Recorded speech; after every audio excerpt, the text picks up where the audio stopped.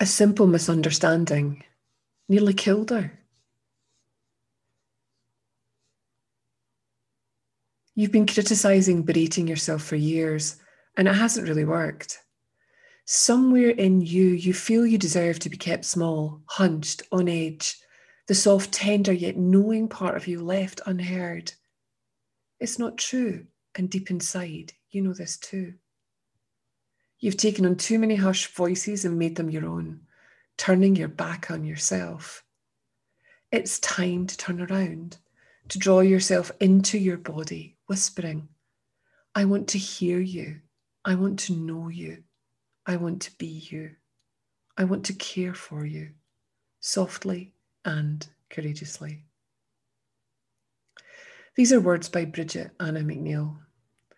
And these words are the beginning of a new article that I've written for Thrive Global that's also available on my website. All she ever wanted was to feel normal, to not be afraid, anxious, depressed, or overwhelmed by the voices in her head.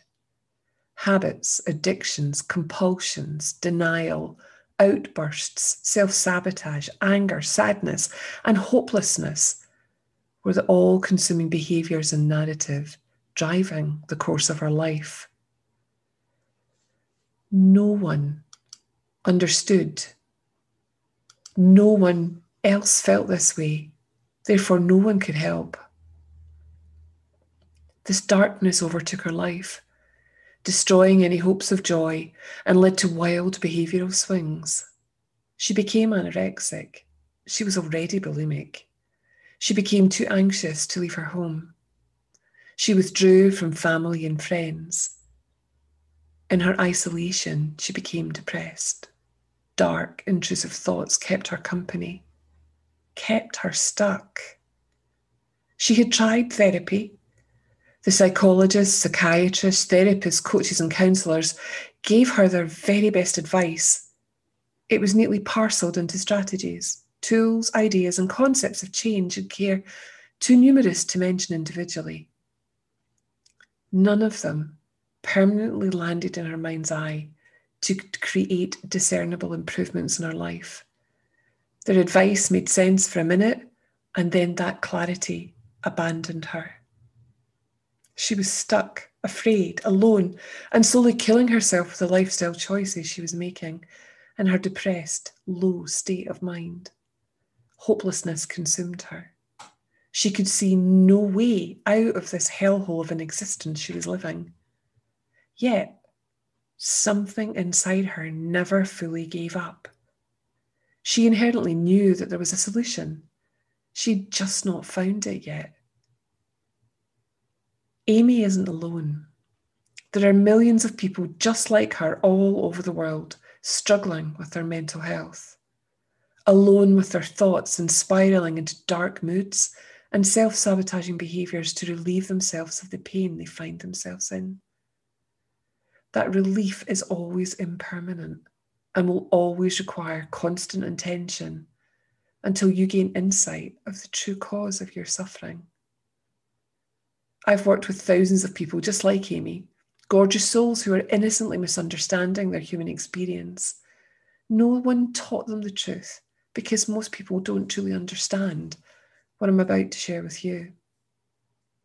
You, dear human, are not your thoughts, your feelings, your mood swings, your ideas, or anybody else's opinion of who they think you should be. You are whole, unbroken, unique, and have the capacity and the ability to fall back into your own mental health. You always have, and you always will have that ability. Let go of the narrative of your conditioned mind and become more aware of how you're creating your experience of life.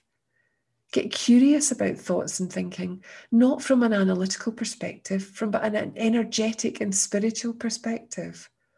Look towards how thought is created versus what that thought is telling you. Thought is a transient energy. It comes and it goes, much like the clouds moving in the sky. The clouds are never permanent and fixed in place 24/7. Neither is thought.